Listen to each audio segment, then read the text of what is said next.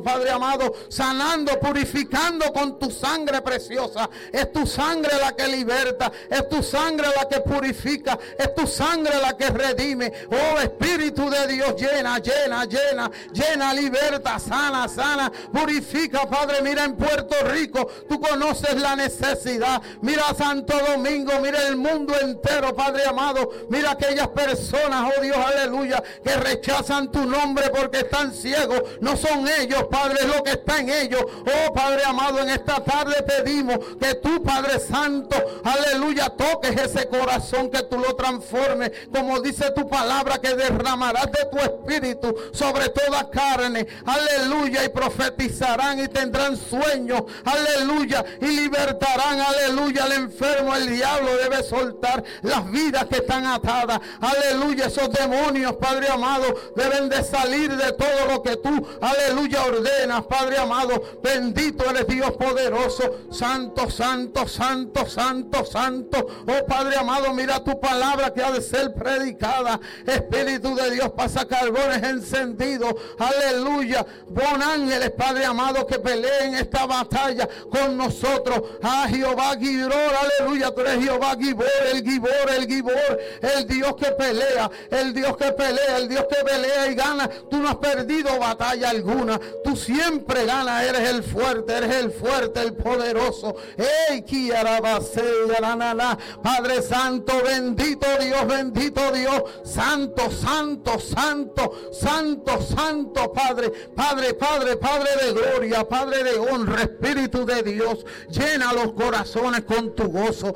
El gozo que tú das no es el gozo de este mundo es pasajero, el tuyo es eterno. Creemos en un Dios de poder y de gloria. Bendito Dios, alabado es Dios. Gracias te damos, hermano, aleluya, gracias por la visita, gracias, Padre. Toca los corazones, levanta las vidas en el nombre de Jesús. Aquellos que están a través del sistema reciban palabra de Dios en esta tarde. Bendecimos tu nombre, Padre Santo. Llega a ese lugar en el nombre de Jesús. Solo un grano de mostaza para que le digas a tu problema: muévete del frente o te paso por encima. Vengo con el grande, vengo con el potente. Yo soy pequeño, pero Dios es el grande, el poderoso. No soy yo con quien tú vas a pelear. Como dijo el pastor Daniel, aleluya, el padre David, como dijo David, aleluya. Yo no soy yo vengo en el nombre de Jesús. Tú eres grande, eres alto, eres poderoso, pero yo tengo uno que es más poderoso, que es más grande y potente que tú. Y en el nombre de ese yo voy a pelear, y yo voy a ganar, y voy a tener la victoria. Aleluya. Yo no voy a pelear con el uniforme de Saúl.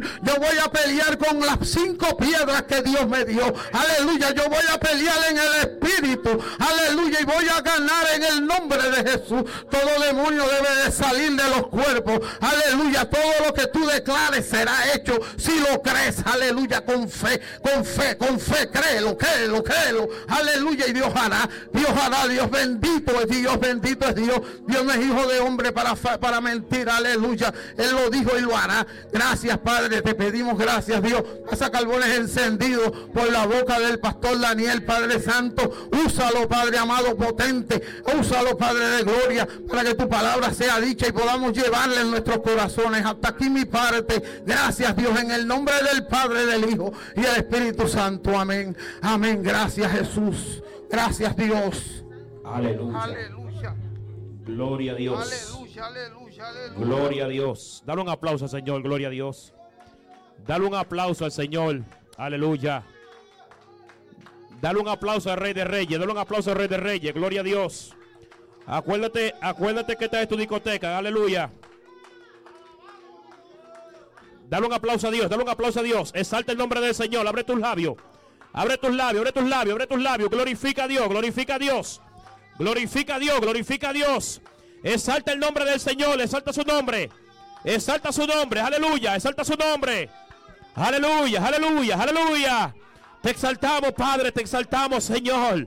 Te exaltamos, Dios de la gloria. Te seguimos honrando, Padre amado, porque tú eres bueno, eres maravilloso. Aleluya. Aleluya, te bendecimos, Padre. Te bendecimos, Dios de la gloria. Hoy derramamos nuestras lágrimas en tus pies. Aleluya. Hoy nos humillamos todos ante ti, Padre mío. Hoy nos humillamos todos. Aleluya, en signo de adoración. Aleluya, en signo de alabanza y de gloria ante ti, Padre mío. Porque solo tú mereces toda la gloria. Solo tú mereces toda la honra, Padre. Solo tú mereces toda pleitesía, toda majestad de la gloria. Ay, ay, ay, ay, mi alma te alaba. Mi alma te engrandece, Dios de la gloria. Mi alma te engrandece, papá, porque tú eres bueno, mi Dios. Eres misericordioso. Oh, gloria. Ay, me sacaste de la basura. Ay, ay, ay. Me sacaste de la basura. Me sacaste del fango, Dios de la gloria. Me limpiaste, papá. Me limpiaste con tu sangre. Aleluya. Cuando estaba en el mundo muerto, en mis deleites y pecados, Padre mío, en mis delitos y pecados, de ahí me sacaste y me libertaste. De ahí me sacaste y me libertaste. Y hoy me hiciste libre. Hoy me hiciste libre. Hoy me hiciste libre para adorarte. Hoy me hiciste libre para cantarte. Aleluya.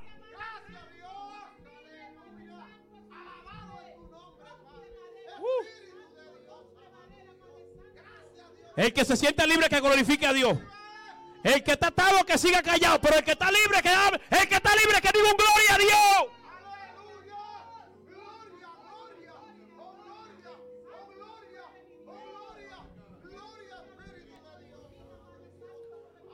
Ningún atado puede hacer nada.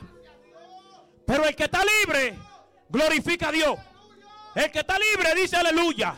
El que está libre, hello.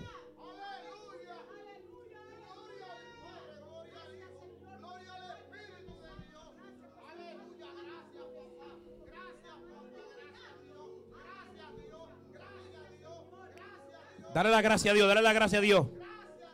Dale la gracia a Dios.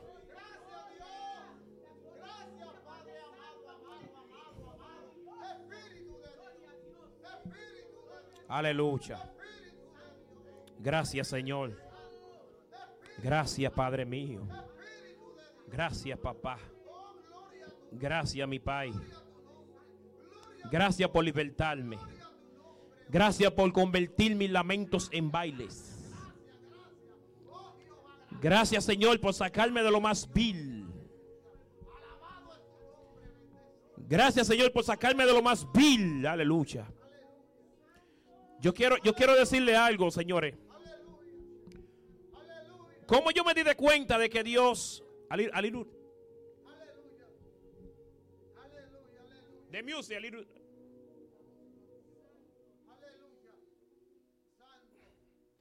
¿Cómo yo me di de cuenta? You can leave it like that. Oh, yeah, thank you. No. You can leave, yes.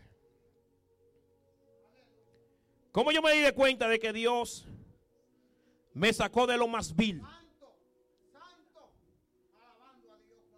¿Por qué yo me di de cuenta, aleluya, de que Dios me sacó de que Él me sacó de lo más vil? ¿Cuándo me di yo de cuenta?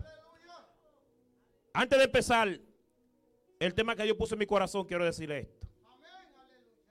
Yo llegué a un 8º curso. Yo dile a Él, sé muy bien o sabía muy bien. Pero cuando tú empiezas a leer la palabra de Dios, tú empiezas a desarrollar una lectura mejor. Pero yo no sabía leer bien. Porque llegué a un 8º curso y ni siquiera a la escuela iba prácticamente. Imagínate que yo, por asegurarme de pasar, me quemé como 3 veces en el cuarto. Lo reprobé 3 veces. Eso era para asegurarme de que... Sí, es que era malo, señores. Entonces,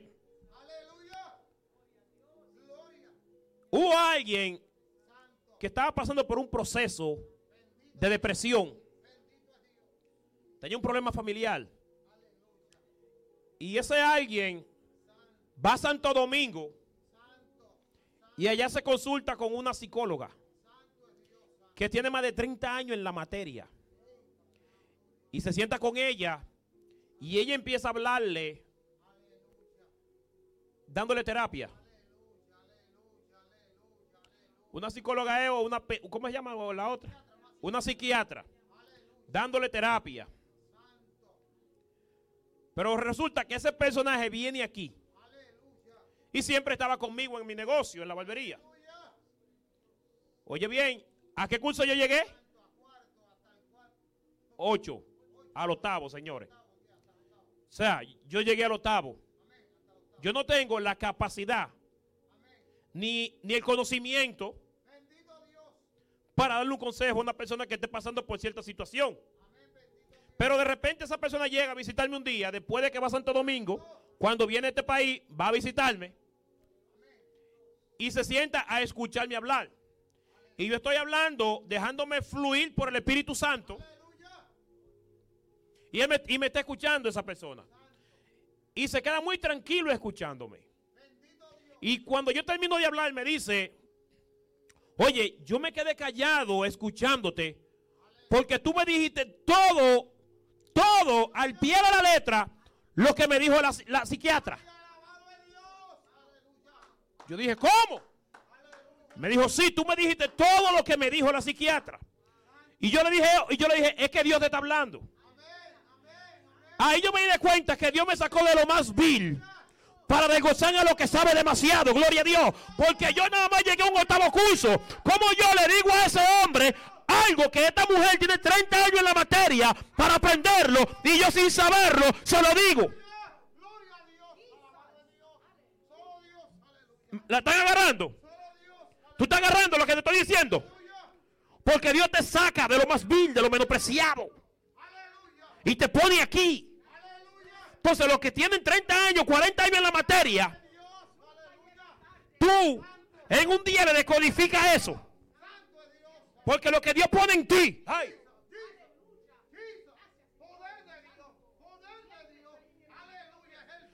lo que Dios pone en ti te capacita.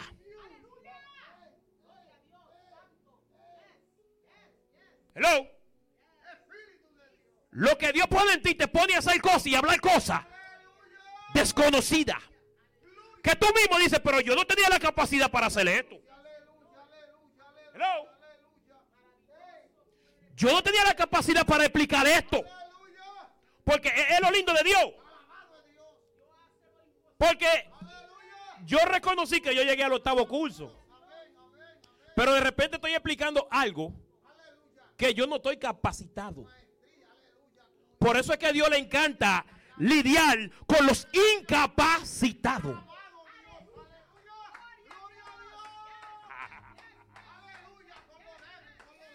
A Dios le encanta lidiar. Dios llama a los incapacitados. Hello. Dios no trabaja con capacitados. Dios trabaja con incapacitados, para Él capacitarlo. Oh, gloria a Dios. Para Él llenarlo de Él. Aleluya. Dios no trabaja con gente preparada. Dios trabaja con gente que no están preparados para ponerle adentro cosas las cuales ellos entiendan que no provienen de ellos. Sí, porque el preparado se roba la gloria. Como yo estoy preparado. Señores, no es malo prepararse.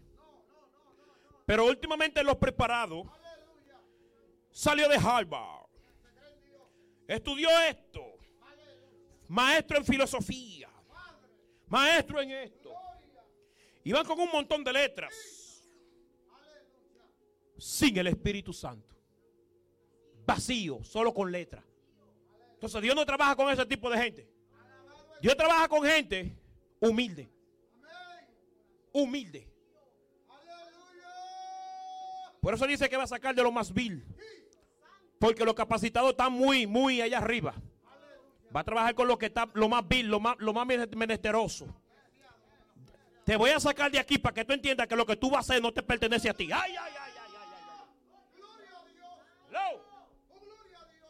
Te voy a sacar de ahí, de octavo curso, para que tú entiendas que lo que tú le vas a hablar a él no es de ti.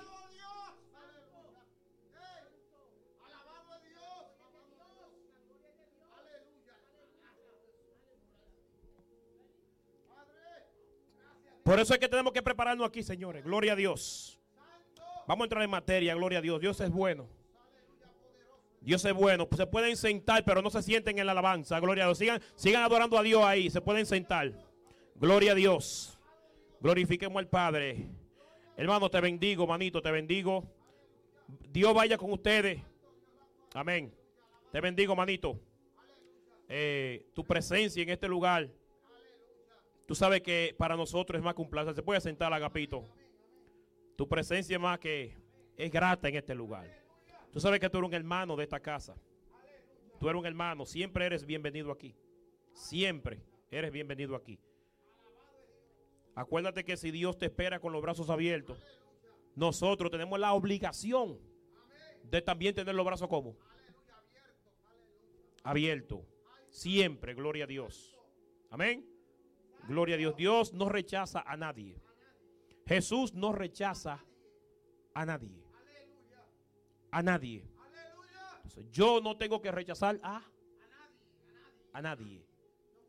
Sea prostituta, homosexual, lesbiana, alcohólico, alcohólica, drogadicto, yo tengo que amarlo. Gloria a Dios. ¿Cuánto? Yo tengo que amarlo, porque si Dios me amó a mí cuando yo no servía, por eso yo tengo que amar a otros. Aleluya. Si Dios me amó a mí cuando yo no servía, que yo era un parásito, una basura, ay, y Dios tuvo misericordia de mí, ¿por qué yo tengo que rechazar a otro?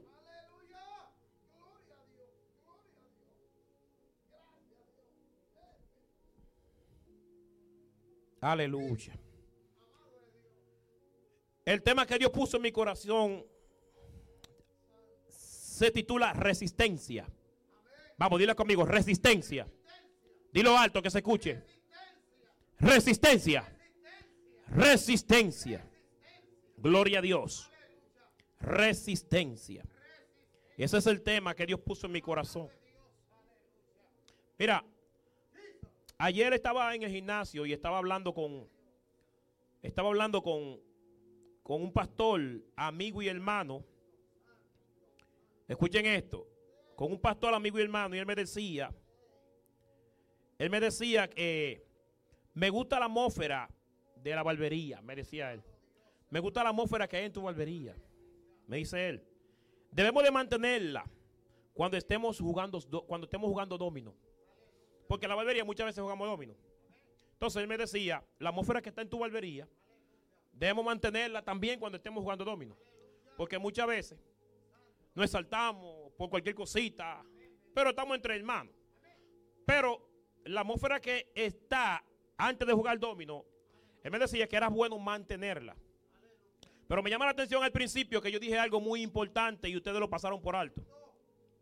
Amigo y hermano.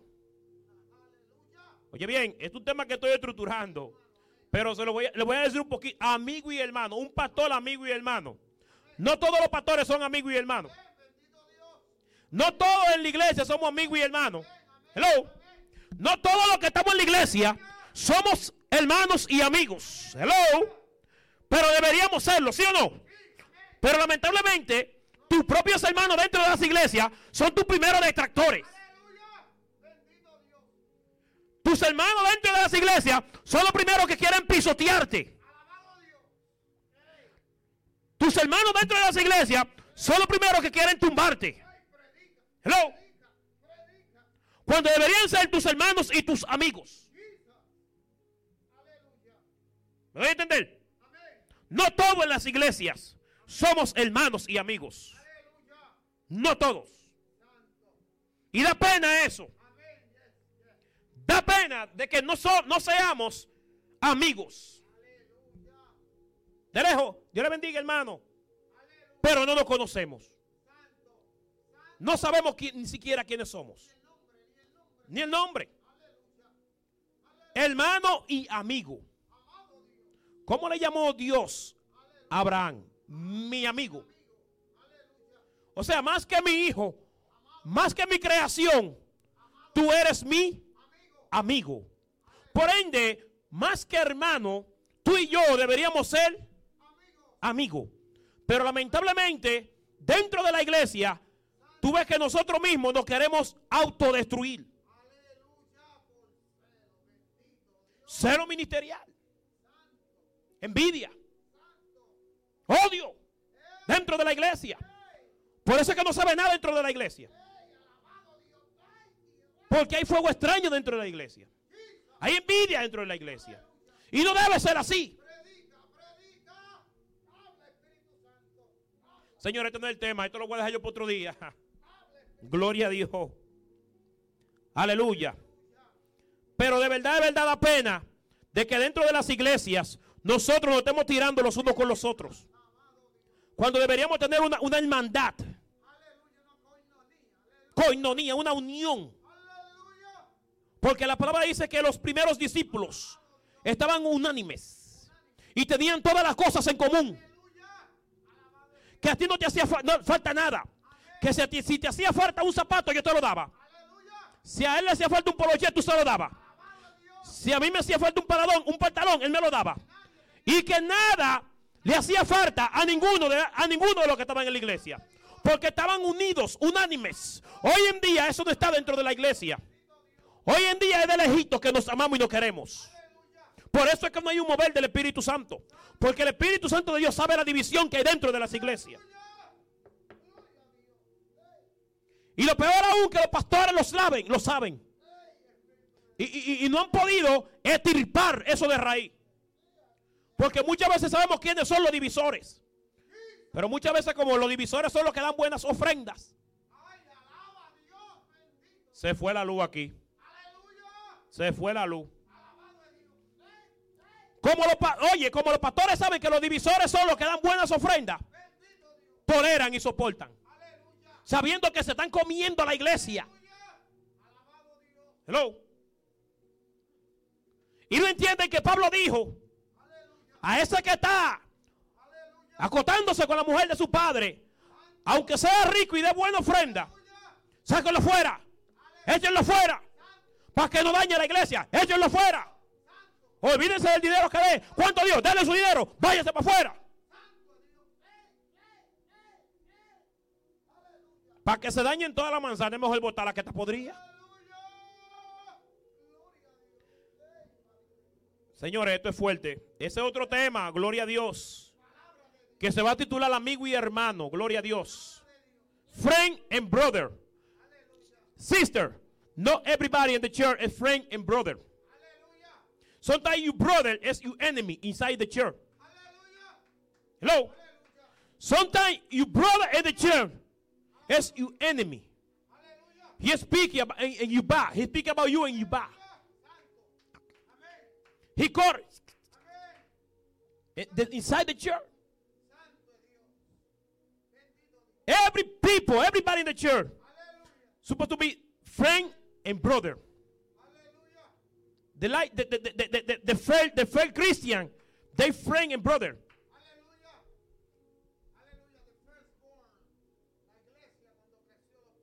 Yes. Gloria a Dios. Resistencia, gloria a Dios. Entonces el pastor me está hablando de esto. De que quiere que tengamos la misma atmósfera en la iglesia, en la barbería. Y cuando él me está hablando de que quería esa misma atmósfera, me está hablando de que resistamos. ¿Resistamos lo qué? Que resistamos la mala jugada. Que resistamos los mistakes que uno comete. Eso es lo que me está diciendo. Resistamos para que haya esa atmósfera, para que esté esa atmósfera aquí. Necesitamos resistir. Resistir la mala jugada que yo hago. Tú tienes que soportar lo que yo hago para que esa atmósfera se mantenga ahí. Porque automáticamente hay bulla y hay discusiones. La atmósfera no está. Cambia. Y se mete una atmósfera extraña. Se mete una atmósfera de discusión. Entonces ahí puedo entender de que tenemos que aprender a tener resistencia. Resistir a tu hermano. Resistir cosas que vienen. Y tú quedarte tranquilo. ¿Sí o no? Para poder mantener algo. Gloria a Dios. Significado de resistencia. Acción y efecto de resistir la oposición. Míralo ahí. A veces tú estás esperando una jugada, pero te viene con otro, te viene opuesto. Tú estás esperando que te ponga una ficha, pero te pone otra. Aún él teniéndola. Eso te enoja. Cuando tú estás esperando que te pongan un 6, te ponen un 2. Y estás jugando a 6, te viene con un 2. ¿Tú te enojas, sí o no? ¿Tú te enojas? Entonces, aquí está hablando de que la resistencia es acción y efecto de resistir la oposición. Oye bien, de hecho la misma oposición te hará desarrollar la resistencia. Lo mismo que se opone en contra tuya. Hello. Lo mismo que se opone en contra tuya constantemente te hará desarrollar una resistencia. Algún día tú vas a tener que ceder, porque viene constantemente. Entonces, eso, todo lo que se opone en contra tuya, algún día te hará desarrollar una resistencia. Te hará más fuerte. Hello. Te hará más fuerte. El tanto golpear lo mismo, oye eso, el mismo objeto te hace resistente. Escucha esto. El tanto golpear con el mismo objeto te hará resistente. La hace resistir. Gloria a Dios. Por eso dice la palabra en Mateo 24, versículo 13. Yes. Mas el que persevere hasta el fin, ¿ese será qué? Pocas palabras, el que resista hasta el fin, ¿ese será? ¿El que resiste qué? ¿El que resista qué? El que resista la prueba, las oposiciones. El que resiste todo lo que se levante. Hello. Agarra esto está fuerte. El que resista todo el que se levante contra él. El que resista todo el que le ofende. El que resista todo aquel que blasfeme en contra tuya. El que resiste todo aquel que inventa una infamia en contra tuya. El que resiste todo aquel enemigo que quiera hacerte la guerra. Hello. El que resista la oposición, el que resista la acechanza del diablo, ese será salvo.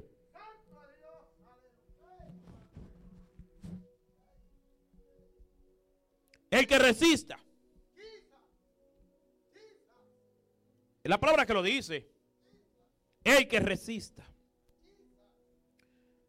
Yo estaba estudiando lo que era un boxeador. El boxeo se trata de ¿qué? De resistencia. Resistencia y constancia. Un boxeador tiene que prepararse físicamente para poder resistir los golpes del adversario. Aunque los golpes me tumben, vuelvo y aunque los golpes me tumben, vuelvo y me paro. Es que a mí no me importa qué tan fuertes sean los golpes. Es que yo me voy a levantar, gloria a Dios. Yo me voy a levantar porque la resistencia que yo creé es para levantarme ante cualquier knockout, ante cualquier trompa. Yo me voy a levantar. Aunque el enemigo me dé por aquí, yo me voy a levantar. Aunque el enemigo me dé por la cara, yo me voy a levantar. Aunque me dé, aleluya, aunque me dé mi familia, yo me voy a levantar. Aunque me dé mi amigo, yo me voy a levantar. Aunque me traicione, yo me voy a levantar. Voy a seguir resistente. Señor, ustedes ven cómo los boxeadores le dan golpe y siguen resistiendo. Hello. ¿Sí o no? Porque ellos tienen un enfoque. Yo tengo que llevarme esa faja hoy. Yo tengo que llevarme esa faja hoy. Y aunque mi oposición, aleluya, aunque el que se opone en contra mía me dé golpes fuertes, yo tengo que estar plantado, resistiendo los golpes que él me dé, soportando los golpes que él me dé. Me da por la costilla, me da, aleluya, me da un knockout, me levanto, me da por la quijada, me levanto. Aunque quiera que me dé, yo me voy a levantar, porque yo voy por esa faja. A mí no me importa los golpes que me dé, yo también le voy a dar, y yo voy por esa faja, y se lo voy a ganar, en el nombre de Jesús. Señores, tenemos que entender que tenemos un enemigo fuerte. El enemigo es un enemigo fuerte. Es un opositor fuerte. Que él va a buscar la misma manera de darnos por todos lados. Porque el punto de él es tumbarnos. Y que nosotros nos quedemos en el piso. Pero él no entiende de que el Señor nos llamó. Él no entiende de que el Señor apostó a nosotros. Gloria a Dios. Y que por fuerte que sean los golpes, que por fuerte que sean los vientos, nos vamos a levantar. Aleluya. Porque su palabra lo dice. 7 veces cae el justo, vuelve y dice 8 se levanta. 7 veces cae el justo, 8 se levanta. A mí no me importa que tan fuerte tú me des. A mí no me importa que tú me noquees. A mí no me importa que tú me ofendas. Yo me voy a levantar y voy a seguir caminando.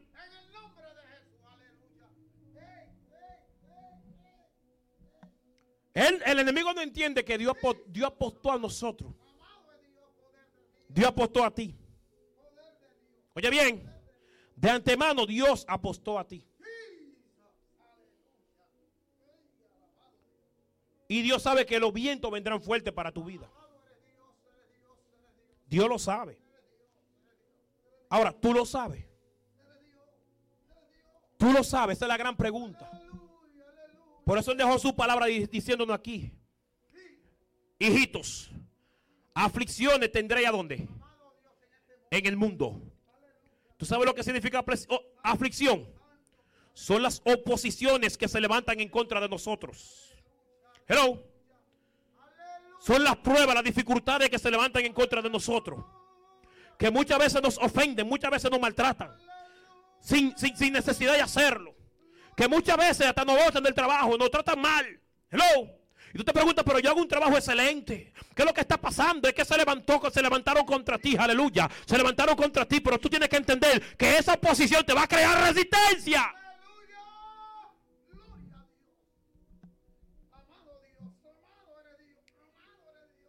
Ese levantamiento de tu jefe en el trabajo contra ti cuando tú estás haciendo el mejor trabajo del mundo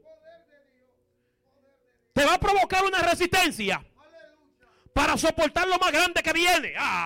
Hello, tú no estás entendiendo que la palabra dice que esta leve tribulación no se compara con el eterno peso de gloria que ha de venir. Gloria a Dios. Esta leve tribulación que estoy pasando en mi trabajo, esta leve tribulación que estoy pasando en mi casa, esta leve tribulación que estoy pasando no se compara con el nivel, aleluya, con el nivel de gloria que viene para mi vida.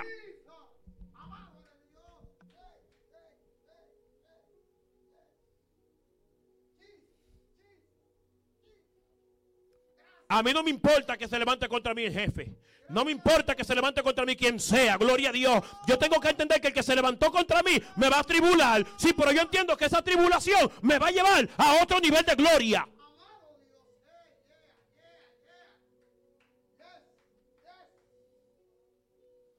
Pero es necesario. Es necesario porque eso va a crear en mí una resistencia. No para resistir eso, sino para resistir lo que viene, aleluya, hello, para resistir lo que viene, aleluya, para resistir el siguiente nivel, ay, yo no sé si usted me está entendiendo lo que le estoy hablando. Las posiciones son buenas, no son malas, son buenas, porque eso saca lo mejor de ti y te hace, aleluya, resistir otro nivel de gloria, aleluya, yo estoy preparado para esto.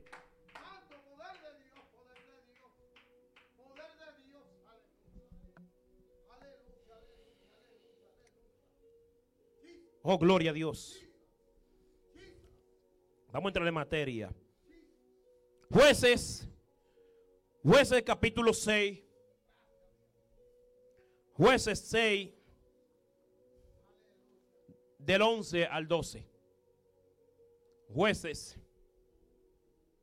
Aquí entramos en materia, gloria a Dios. Y vino el ángel de Jehová y se sentó debajo de la encina que está en Ofra, la cual era de Joás, Abiaserita. Y su hijo Gedeón estaba sacudiendo el trigo, el lagar, para esconderlo. Dilo conmigo, ¿para qué? Dilo conmigo, abre tus labios. Para esconderlo. ¿De quién? De los madianitas. Dice que estaba sacudiendo el trigo en el lagar para esconderlo ¿de quién? De los marianitas. Tenemos que meternos en la cabeza, los marianitas. Aleluya. Tuer, gloria a Dios. Y el ángel de Jehová se le apareció y le dijo: Jehová está contigo, varón esforzado y valiente. Varón esforzado y valiente. Gloria a Dios. Aleluya. Thank you, sister. Varón esforzado y valiente. Oye cómo Jehová le llama a Gedeón hombre esforzado y valiente. Y tú te pones a calcular cómo es que Dios, o por qué Dios llama a este hombre esforzado y valiente. Y tú te puedes ver la historia de Gedeón y tú podrás entender de que Gedeón nunca hizo nada, de que Gedeón nunca fue a una batalla, de que Gedeón no hizo nada, de que Gedeón no peleó, de que Gedeón nunca rescató a nadie. Tú dirás, pero ven acá, pero ¿por qué Dios llama a este hombre esforzado y valiente? ¿Por qué razón Dios lo llama así? Es que tú tienes que entender que Gedeón era un hombre, aleluya, que los marianitas lo tenían pisoteado por 40 años, aleluya, y que todos los años en los días de cosecha los marianitas iban y le cogían la cosecha, pero a Gedeón no le importaba que por 40 años le cogieran la cosecha, aleluya. A Gedeón cada vez que le cogían la cosecha volvía y sembraba. Oye, volvía y sembraba. Por 40 años Gedeón volvía y sembraba. Los marianitas venían año tras año a cogerle la cosecha. Por eso dice allí que él la escondía. Porque ellos venían todos los años en los tiempos de cosecha a coger los frutos. Pero Gedeón año tras año sembraba. Aún sabiendo él que al tiempo de las cosechas los madianitas iban a volver a llevarle el trigo, él sembraba. Por eso es que Dios lo ve desde el cielo y le dice, oye, pero la verdad que este hombre es terco, este hombre es un hombre forzado y valiente, es un hombre resistente, a pesar de que el enemigo se levanta en contra de él, a pesar de que el enemigo le hace la guerra año tras año, él se levanta con más fuerza, él se levanta con más fuerza, a pesar de que lo ofendieron, él se levanta con más fuerza, a pesar de que lo maltrataron, él se levanta con más fuerza.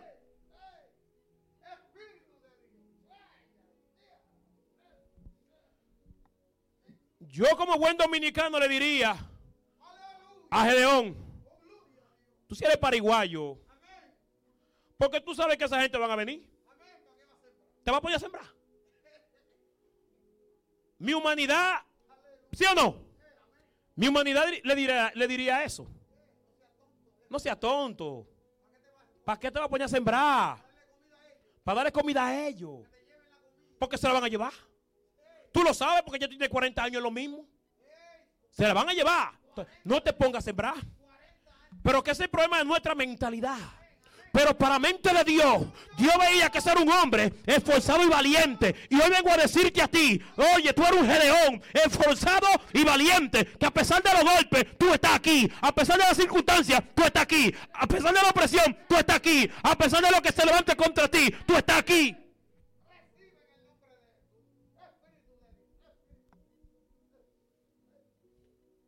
Ojalá que la iglesia esté llena de hombres forzados y valientes. La iglesia está llena de ñoños. De ñoños. Que se les presenta un obstáculo en el camino y se rinden a la primera. Sí, son pariguayos. Esos son los verdaderos pariguayos. Sí. Gedeón no era ningún pariguayo. Ante los ojos de Dios, Gedeón era un hombre forzado y valiente. Que a pesar de los obstáculos, de los problemas, de las circunstancias, de las tempestades, volvía y sembraba. Y volví y sembraba por 40 años bajo una opresión del enemigo. O sea que el enemigo te va a tumbar de un lado, levántate del otro. Te tumba de este lado, levántate del otro. Te tumba de frente, levántate. No te rindas, que Dios te está viendo desde el cielo. Dios te está mirando desde el cielo.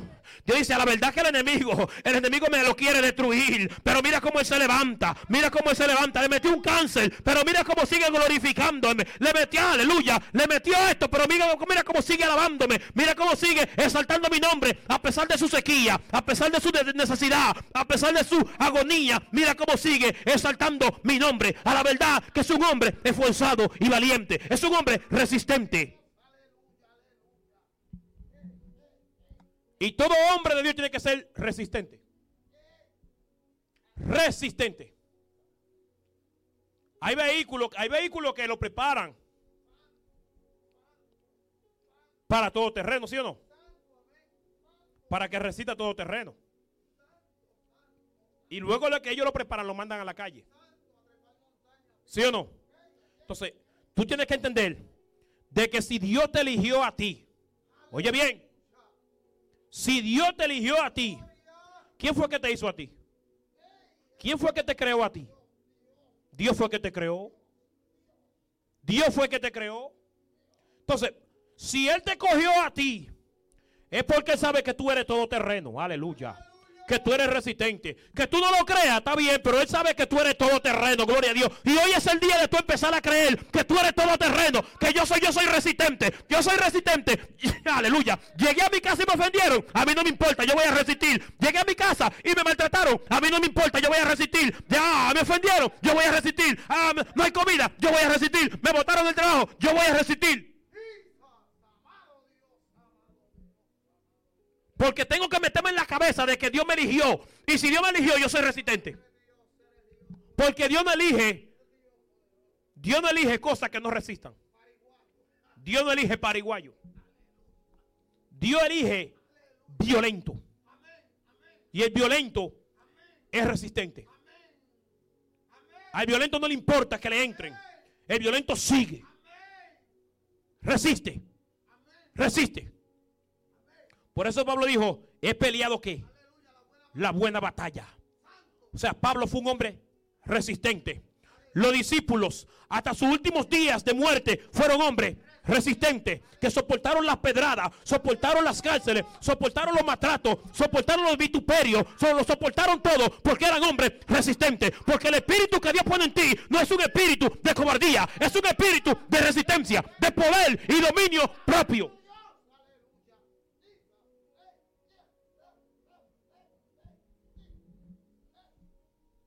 Gedeón, hombre forzado y valiente. Muchos se preguntarán, ¿pero por qué? Porque Gedeón era un hombre que no le importaba. Que no le importaba que el enemigo venga y se le lleve su siembra, su cosecha. Él volvía y sembraba con más intensidad. Y eso es lo que Dios nos está llamando hoy. A sembrar con intensidad. A sembrar la palabra de Cristo en aquellos que le necesitan. No, que me botaron de aquel lugar. ¡Vuelvo! No, que no quiere que le predique. ¡Vuelvo! No, que toqué la puerta y no la abren. ¡Vuelvo y toco!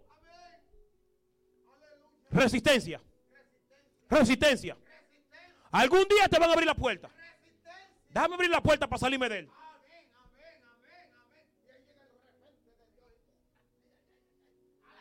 Hay quien entra. Jehová.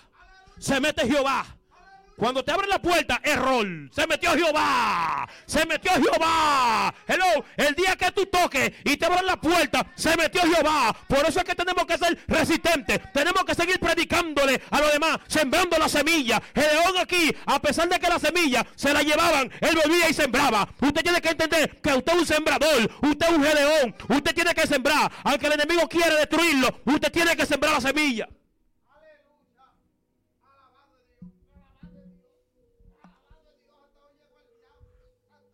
Declara esa palabra, declárala. Hasta hoy llegó el diablo, aleluya. Hasta hoy llegó el diablo en mi vida, queriéndome hacer daño, gloria a Dios, queriéndome evitar, aleluya, maltratar. Voy a ser resistente, voy a ser resistente, voy a resistir, porque si Dios me eligió, yo soy resistente. Yo voy a resistir los golpes, voy a resistir las acechanzas del enemigo, voy a resistirlo todo, aleluya, en el nombre del Señor.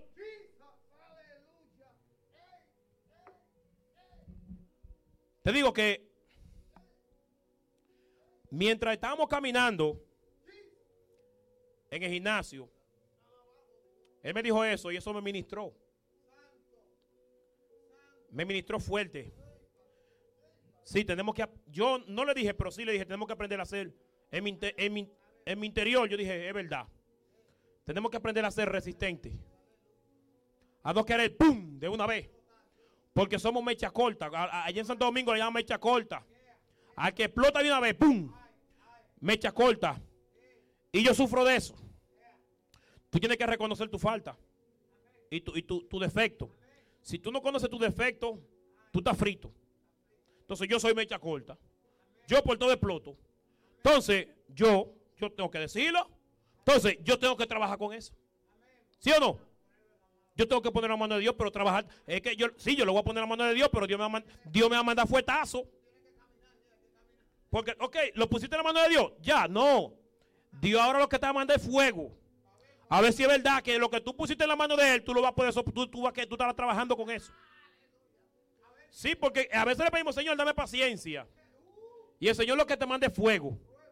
Porque lo único que produce la paciencia en tu vida son las pruebas. Señor, aumenta mi fe. ¿Tú estás seguro? El Señor te dice del cielo, ¿tú estás seguro? ¿Tú vas a aguantar? El Señor te dice del cielo, mira, déjame llevarte gradualmente como yo te estoy llevando.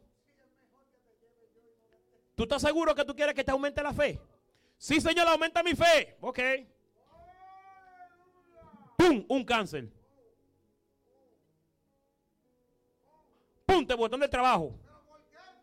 Ahora te sale un cáncer y te botan del trabajo. Ahora tú empiezas a llorar y a reclamar. Sí. Señor, pero yo nunca te he fallado. Yo siempre te he diezmado. Siempre te he diezmado. Yo nunca he fallado con mis ofrendas. Yo ayudo al pobre. Yo ayudo al menesteroso. Yo no ofendo a nadie, Señor. ¿Por qué permitiste que me botaran del trabajo y me llegue un cáncer, Señor? Ah, pero tú no estás pidiendo que te aumenten la fe. Ahí es que te va a aumentar la fe. En ese proceso es que tu fe va a aumentar. Porque lo único que aumenta tu fe es el proceso.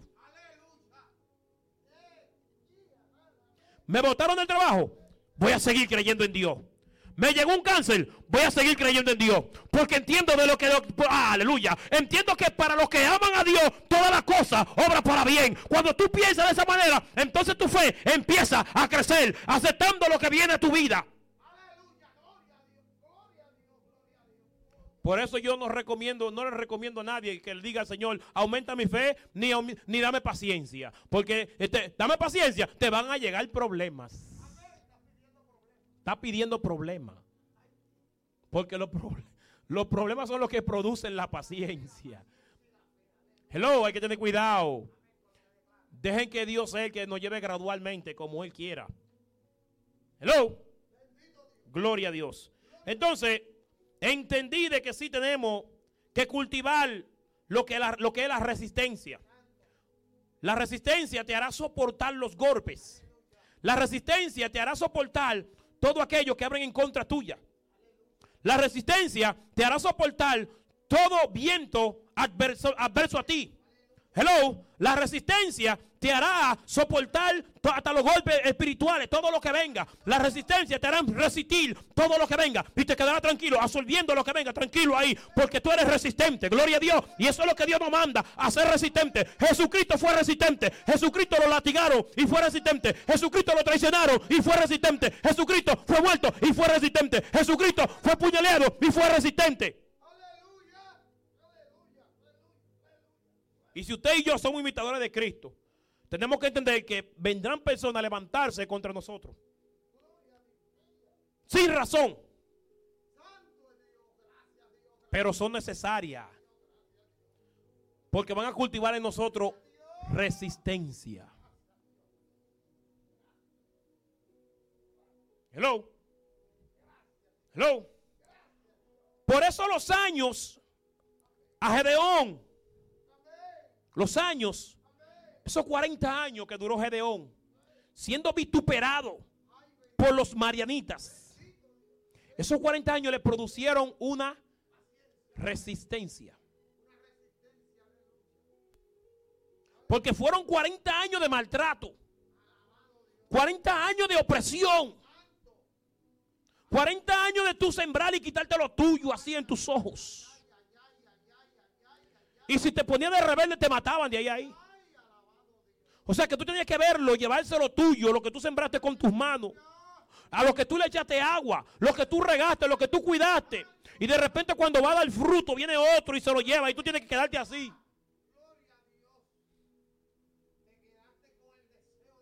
Con el deseo de probar tu fruto, pero no puedes probarlo porque vienen los detractores que son más fuertes que tú.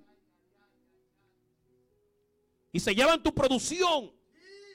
Y no puedes hacer nada. No puedes hacer ni mueca, porque si hiciste una mueca, te linchan. Entonces tú con ese mismo amor agarrar y volver a sembrar en el mismo lugar.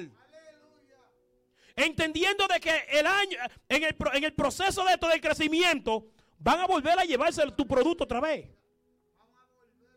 Entonces Dios desde el cielo dice, Dios mío, pero ¿qué hombre es este? Este es un hombre que no ha peleado ni una batalla. Es un hombre que no ha rescatado a nadie. Es un hombre que no ha hecho nada por su vida. Pero sin embargo, tengo que llamarlo hombre esforzado y valiente. Porque es un hombre que a pesar de los golpes se esfuerza. Es un hombre que a pesar de lo que venga en su vida, él se esfuerza y es valiente. Y sigue peleando. Tiene una valentía terrible. Y así es que Dios está llamando gente hoy. Hombre valiente. Hombre que a pesar de que lo ofendan, se levanten. Hombre de que a pesar de que no tengan comida en su casa, se levanten. Hombre a pesar de que no tengan trabajo, se levanten. Hombre, a pesar de que el viento se levanten en contra de ellos, se levanten con poder y autoridad.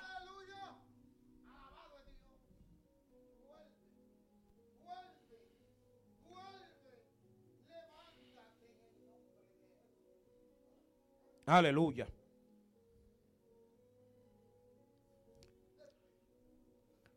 No, que el pastor no me saludó. El pastor no me saludó.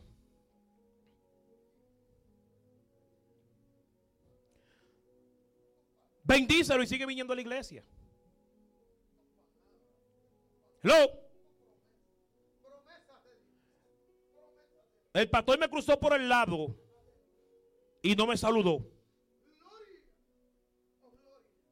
¿Tú sabes cuántos cristianos hay hechos de hojalata, de cartón? Cristianos de mermelada McCorney, que por nada se derriten. El pastor no me saludó, a mí no me tienen en cuenta en esa iglesia. Él me cruzó por el lado ese día y no me saludó. Hello. Yo no vuelvo más para esa iglesia porque no me prestan atención. Mi silla donde yo me sentaba antes, ya otro vino y la cogió. Hello. Ñoños. Tú no estás viendo que este hombre duró 40 años siendo oprimido y seguía perseverando. Fueron 40 años, no fueron 2 días. Pero a ti porque hoy el pastor no te saludó, ya tú te quieres ir de la iglesia. Porque no te pasaron a recoger, no va para la iglesia. Pero Dios mío, ¿hasta dónde hemos llegado con este evangelio? ¿Hasta dónde hemos llegado con este evangelio? No, es que hablamos. No, espérate. Siempre decimos al enemigo, pero el enemigo no tiene la culpa de todo. El enemigo tiene parte, pero nosotros somos los que estamos enclencle, flojo, petiseco. Somos nosotros los que estamos petisecos en este evangelio. Es un evangelio simple y light que tenemos. Y no entendemos de que el evangelio es sufrido. El evangelio es sufrido. Aquí se va a sufrir. Hello.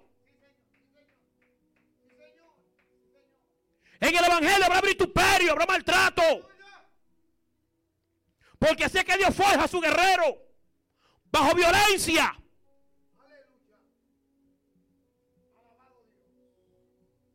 Así es que Dios forja a su guerrero. Bajo las malas tempestades. No, pero queremos estar de viento en gloria.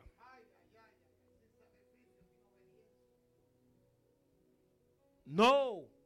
Ese evangelio tiene que dejar de existir ya. El cristiano tiene que entender que tiene que ser procesado y pasado por turbulencia.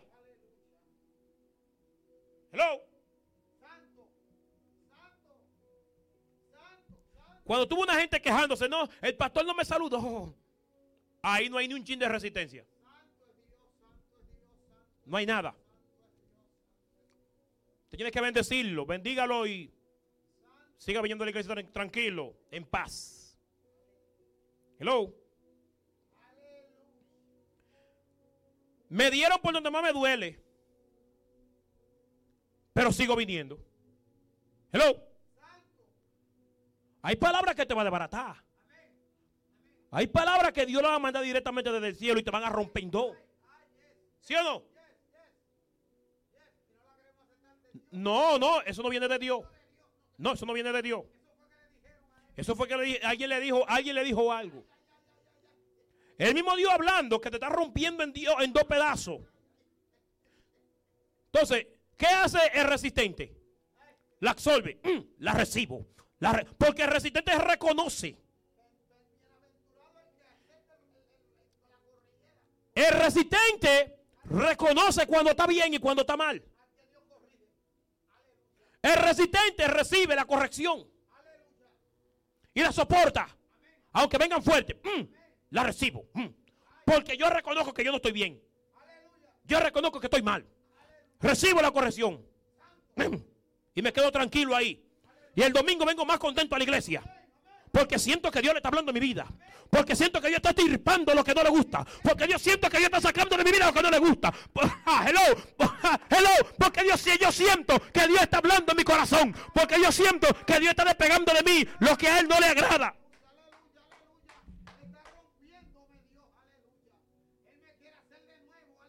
Hello. Tú tienes que entender que está en el taller del maestro. Y que habrá momentos que vendrán no solamente con el aceite. El aceitico ese, ¿cómo se llama? El aceite W40. Que cuando le echan un chin así, tú pasas el alicate, suavecito. No todo el tiempo va a ser así. Habrá momentos en que no va a ser W40, va a ser un martillo. A la tuerca van a tener que darle con un martillo para que haga algo. Sí, porque le echan el W40 y afloja y una vez y aflojó. Pero entonces van a tener que darle con un martillo, una mandaria. ¡Pam! ¡Ay! O con fuego para que haga algo. ¿Me entiende? No solamente en la iglesia todo es suavidad. Entonces ahí es donde se revela la resistencia. Entonces en estos tiempos que estamos viviendo es necesario que nosotros seamos resistentes. Porque estos son los últimos tiempos. Donde el enemigo va a venir con toda autoridad y con todo poder. El enemigo va a venir como un león feroz. A querer devorarnos. El enemigo, y ahora el enemigo tiene los gobiernos a su favor. El enemigo tiene toda la autoridad a su favor. El enemigo ha influenciado en ella. Tú puedes verlo cuando aprueban todas esas leyes inmorales. Todas esas leyes antibíblicas. Es porque el enemigo está influenciando en ellos. Y ellos se van a levantar en contra de nosotros. Hello. Entonces, estos son unos tiempos donde la cual nosotros tenemos que llenarnos de la gloria de Dios. Tenemos que llenarnos del Espíritu Santo de Dios para poder resistir estos días malos. Es tiempo de que los cristianos de mermelada McCorney se afirmen y se llenen de Dios. Porque si en la iglesia se ofenden porque el pastor no los saludó, ¿cuánto malo allá afuera que no le van a tener misericordia?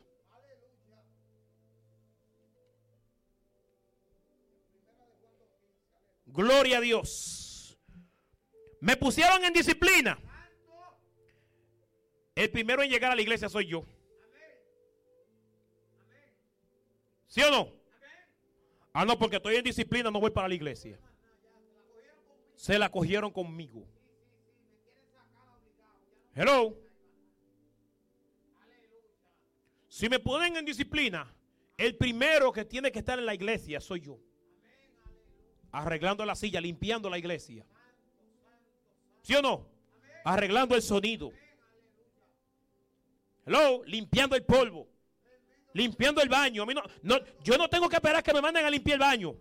Yo voy y lo limpio. Pero eso solamente lo hace uno que sea resistente. Hello. Gloria a Dios. Hay gente también que porque le duele la cabeza no vienen a la iglesia. Ahí donde me metí. Se fue la luz aquí. Hay gente que porque le duele la cabeza no vienen a la iglesia. Porque tienen un uñero no vienen a la iglesia. No hallan la ropa, no hallan nada, no hallan ni el camino de la iglesia. Porque le duele saliendo del trabajo cansado y le duele la cabeza, no voy para la iglesia. Hello. Ahí es donde más Dios quiere manifestarse en tu vida. Cuando tú estás en esas tribulaciones, esos problemas, ahí es donde Dios quiere más de ti reflejarse en tu vida. Cuando se levantan esos problemas, que tengo gripe, que me duele la cabeza, que no me siento bien, que estoy mal, aleluya. Por eso es que me encanta David, gloria a Dios. Por eso es que yo no sé, pero me encanta mirar a David, gloria a Dios. Que oye lo que dice David. Vamos a leer la palabra para que tú veas lo que dice David. Yo quiero leerla. Salmo capítulo 27, gloria a Dios. Salmo 27. Por eso es que me encanta David. Salmo 27. Part 27.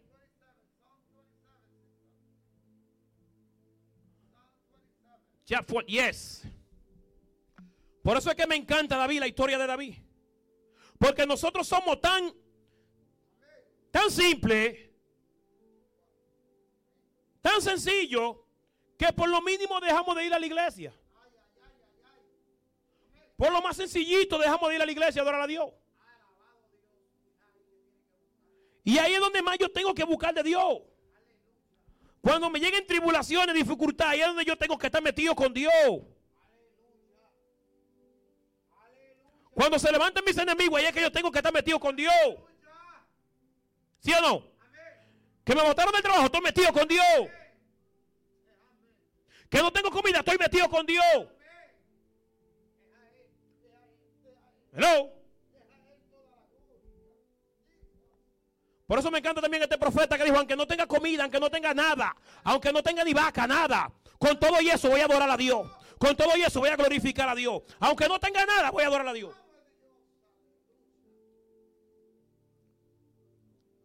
Mira, cuando tú lees Salmo 27, capítulo desde el principio en adelante, voy a leer el 4. Pero cuando tú lees el principio en adelante, tú te darás cuenta de que David está pasando por una persecución. Una persecución fuerte. David está pasando por un momento terrible. Un momento que tú y yo quizás nunca en la vida vamos a pasarlo. Porque tú sabes cuando el mismo rey sale a buscarte. Imagínate tú que el mismo presidente salga del palacio a buscarte. Eso es que tiene a los guardias, al Army, a Marine, a los policías, el FBI, los CIA, Interpol. Todo el mundo está encima de ti. Tanto así que el presidente también sale a buscarte. ¿Tú te crees que es fácil eso? You think that's easy? Entonces, David tiene todo ese problema encima. David tiene todas esas instituciones encima. Porque tú tienes que entender que en aquellos reinos también había logística. Y habían encubiertos de los reinos. No te creas que esto dice que de ahora, dice que la CIA, que el FBI, que esto no es de ahora, papá. Los reyes en aquel entonces tenían encubiertos y tenían el FBI, tenían sí.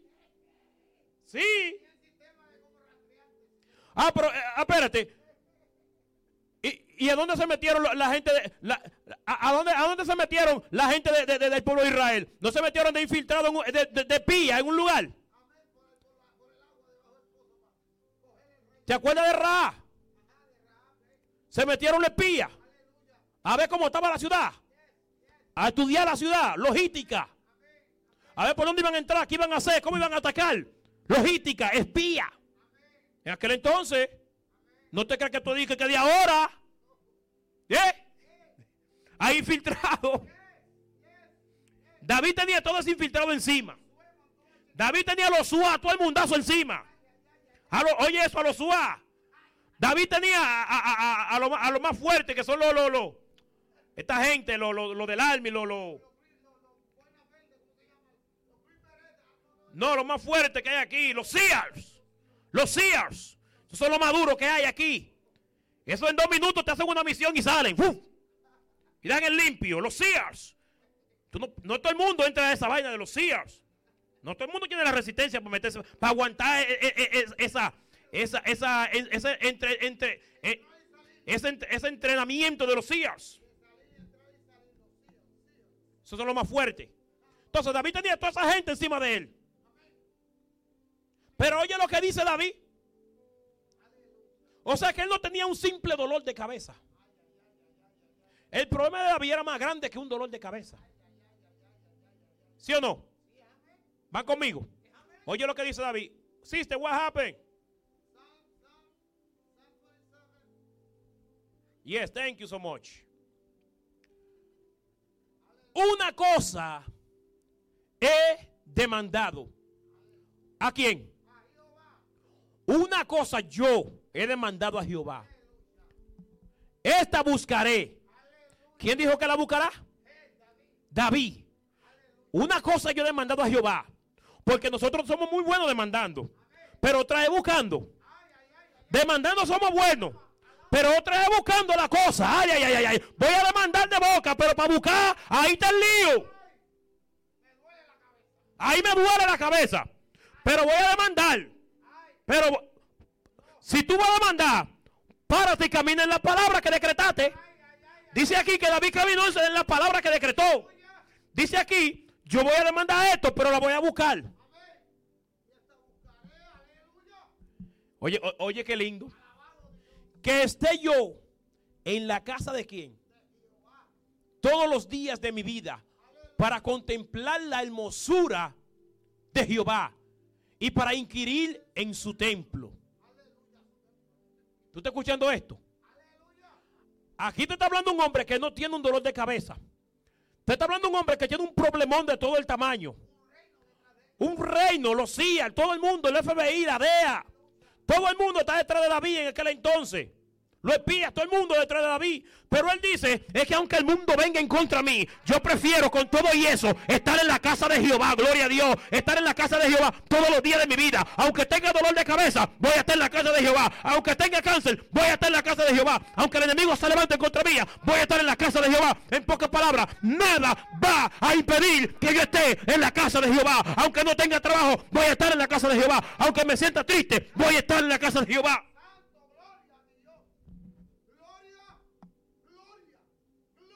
Hello. Oye, qué lindo. Todos los días de mi vida para contemplar su hermosura.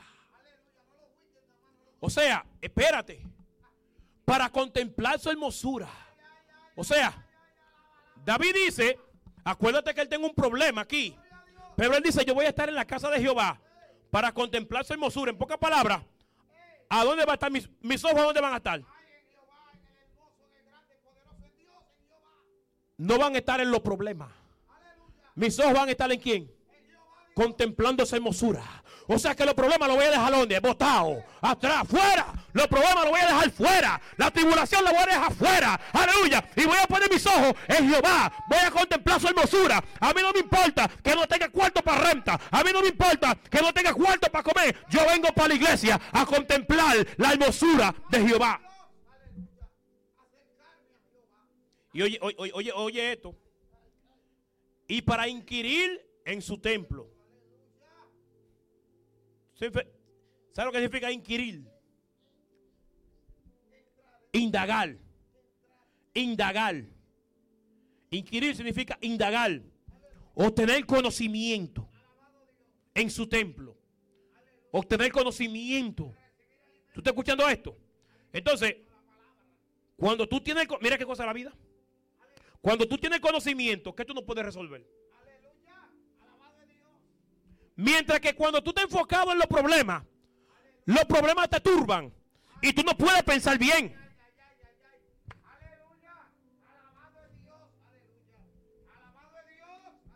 Escucha esto. Cuando tú estás enfocado en los problemas, mirando los problemas, ¿quién piensa bien cuando está mirando los problemas? ¿Quién? Nadie piensa bien cuando está mirando los problemas. Porque uno lo que está es turbado. ¿Sí o no? Pero David dice, estoy en problema, pero mi problema lo voy a poner a un lado y me voy para la casa de Jehová. A adorar a Jehová. a contemplar su hermosura, a poner mis ojos en Él. Y voy a inquirir. Y voy a buscar conocimiento. Hello. Porque el conocimiento es lo único que me va a hacer salir de los problemas. Aleluya. El conocimiento es lo único que me va a hacer resolver los problemas. El conocimiento que yo recibo aquí es lo único que me va a resolver mi vida aquí actualmente. No está agarrando esto. Entonces, en pocas palabras, cuando usted tenga un problema, venga más a la iglesia, que en la iglesia Dios le va a dar la solución de qué. Del problema. Pero el problema es que nosotros mismos los cristianos, cuando tenemos un problema, nos quedamos anclados en el problema. Y no entendemos que el Dios que nosotros le servimos es más grande que el problema.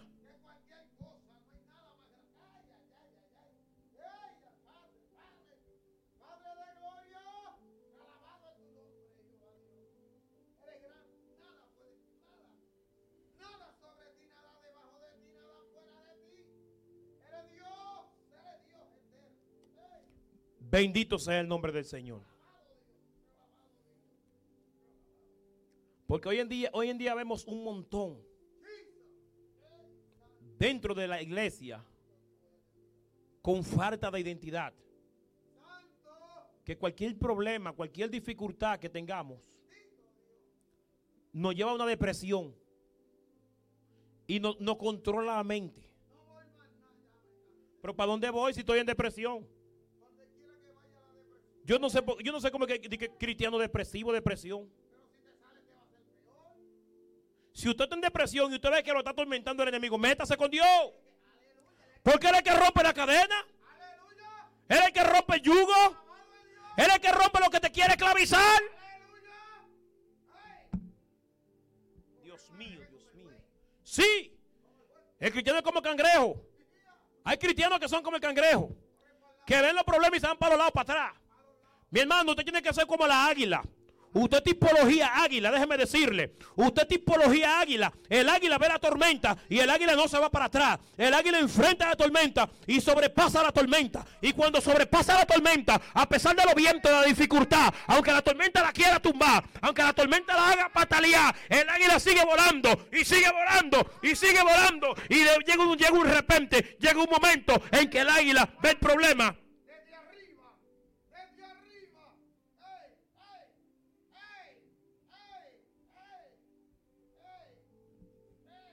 Tú tienes que entender que Dios te llamó a ser como el águila. Que aunque vean los vientos y los problemas, tienes que enfrentarlo de frente. Van a ser fuertes. Te van a hasta hacer caer. Te van a sacudir. Pero tienes que levantarte y seguir peleando. Va a llegar un momento en el cual el problema tú lo vas a mirar. ¿Debajo de dónde? Debajo de tus pies. Eso se llama resistencia. Dios te llama a ser un Gedeón en estos tiempos. A ti. No es coincidencia de que tú hayas venido cuando Dios puso este mensaje en mi corazón. Dios te llamó a ser un Gedeón para estos tiempos. A resistir en estos tiempos malos. Dios te llamó a ti para que tú entiendas y puedas soportar todas las adversidades que vengan en tu contra. Dios te llamó para este tiempo para decirte que no te despegues de la iglesia, de que busques más su presencia, de que a pesar de que los vientos y los problemas vengan a tu vida, tú te metas más en la cosa de Dios. Así como David tenía eso. Manito, léete Salmo 27 para que tú veas la tribulación que estaba pasando David. Pero aún así, con toda su tribulación, él dijo: una cosa demandaré, estar en la casa de Dios todos los días, contemplando tu hermosura, Jehová. Eso fue lo que David dijo. Entonces, con todos los problemas que vengan a nuestra vida, debemos de entender de que aún así tenemos que estar glorificando ¿a quién? Por encima de todas las cosas. Dios te bendiga, Dios te guarde. Acuérdate. Dale un aplauso, Señor. Dale un aplauso, Señor. Gloria a Dios. Dale un aplauso, Señor. Dios te hizo guerrero. Dios te hizo guerrero y valiente. Gloria a Dios. Ahí está el Cash App en pantalla. Gloria a Dios. Ahí está el Cash App. You can put it, the Cash App, sister. You know, put it the Cash App. Oh, it's okay. Está bien, está bien. Dios bendiga a todos los que están conectados, a los que se van a conectar más tarde. Dios les bendiga rica y abundantemente. Espero que reciban la palabra y que Dios haya trabajado en nuestros corazones. Amén. Y que creamos una resistencia para poder soportarlo todo. Gloria a Dios. Dios bendiga, Dios guarde. Shalom, shalom, shalom. Aleluya.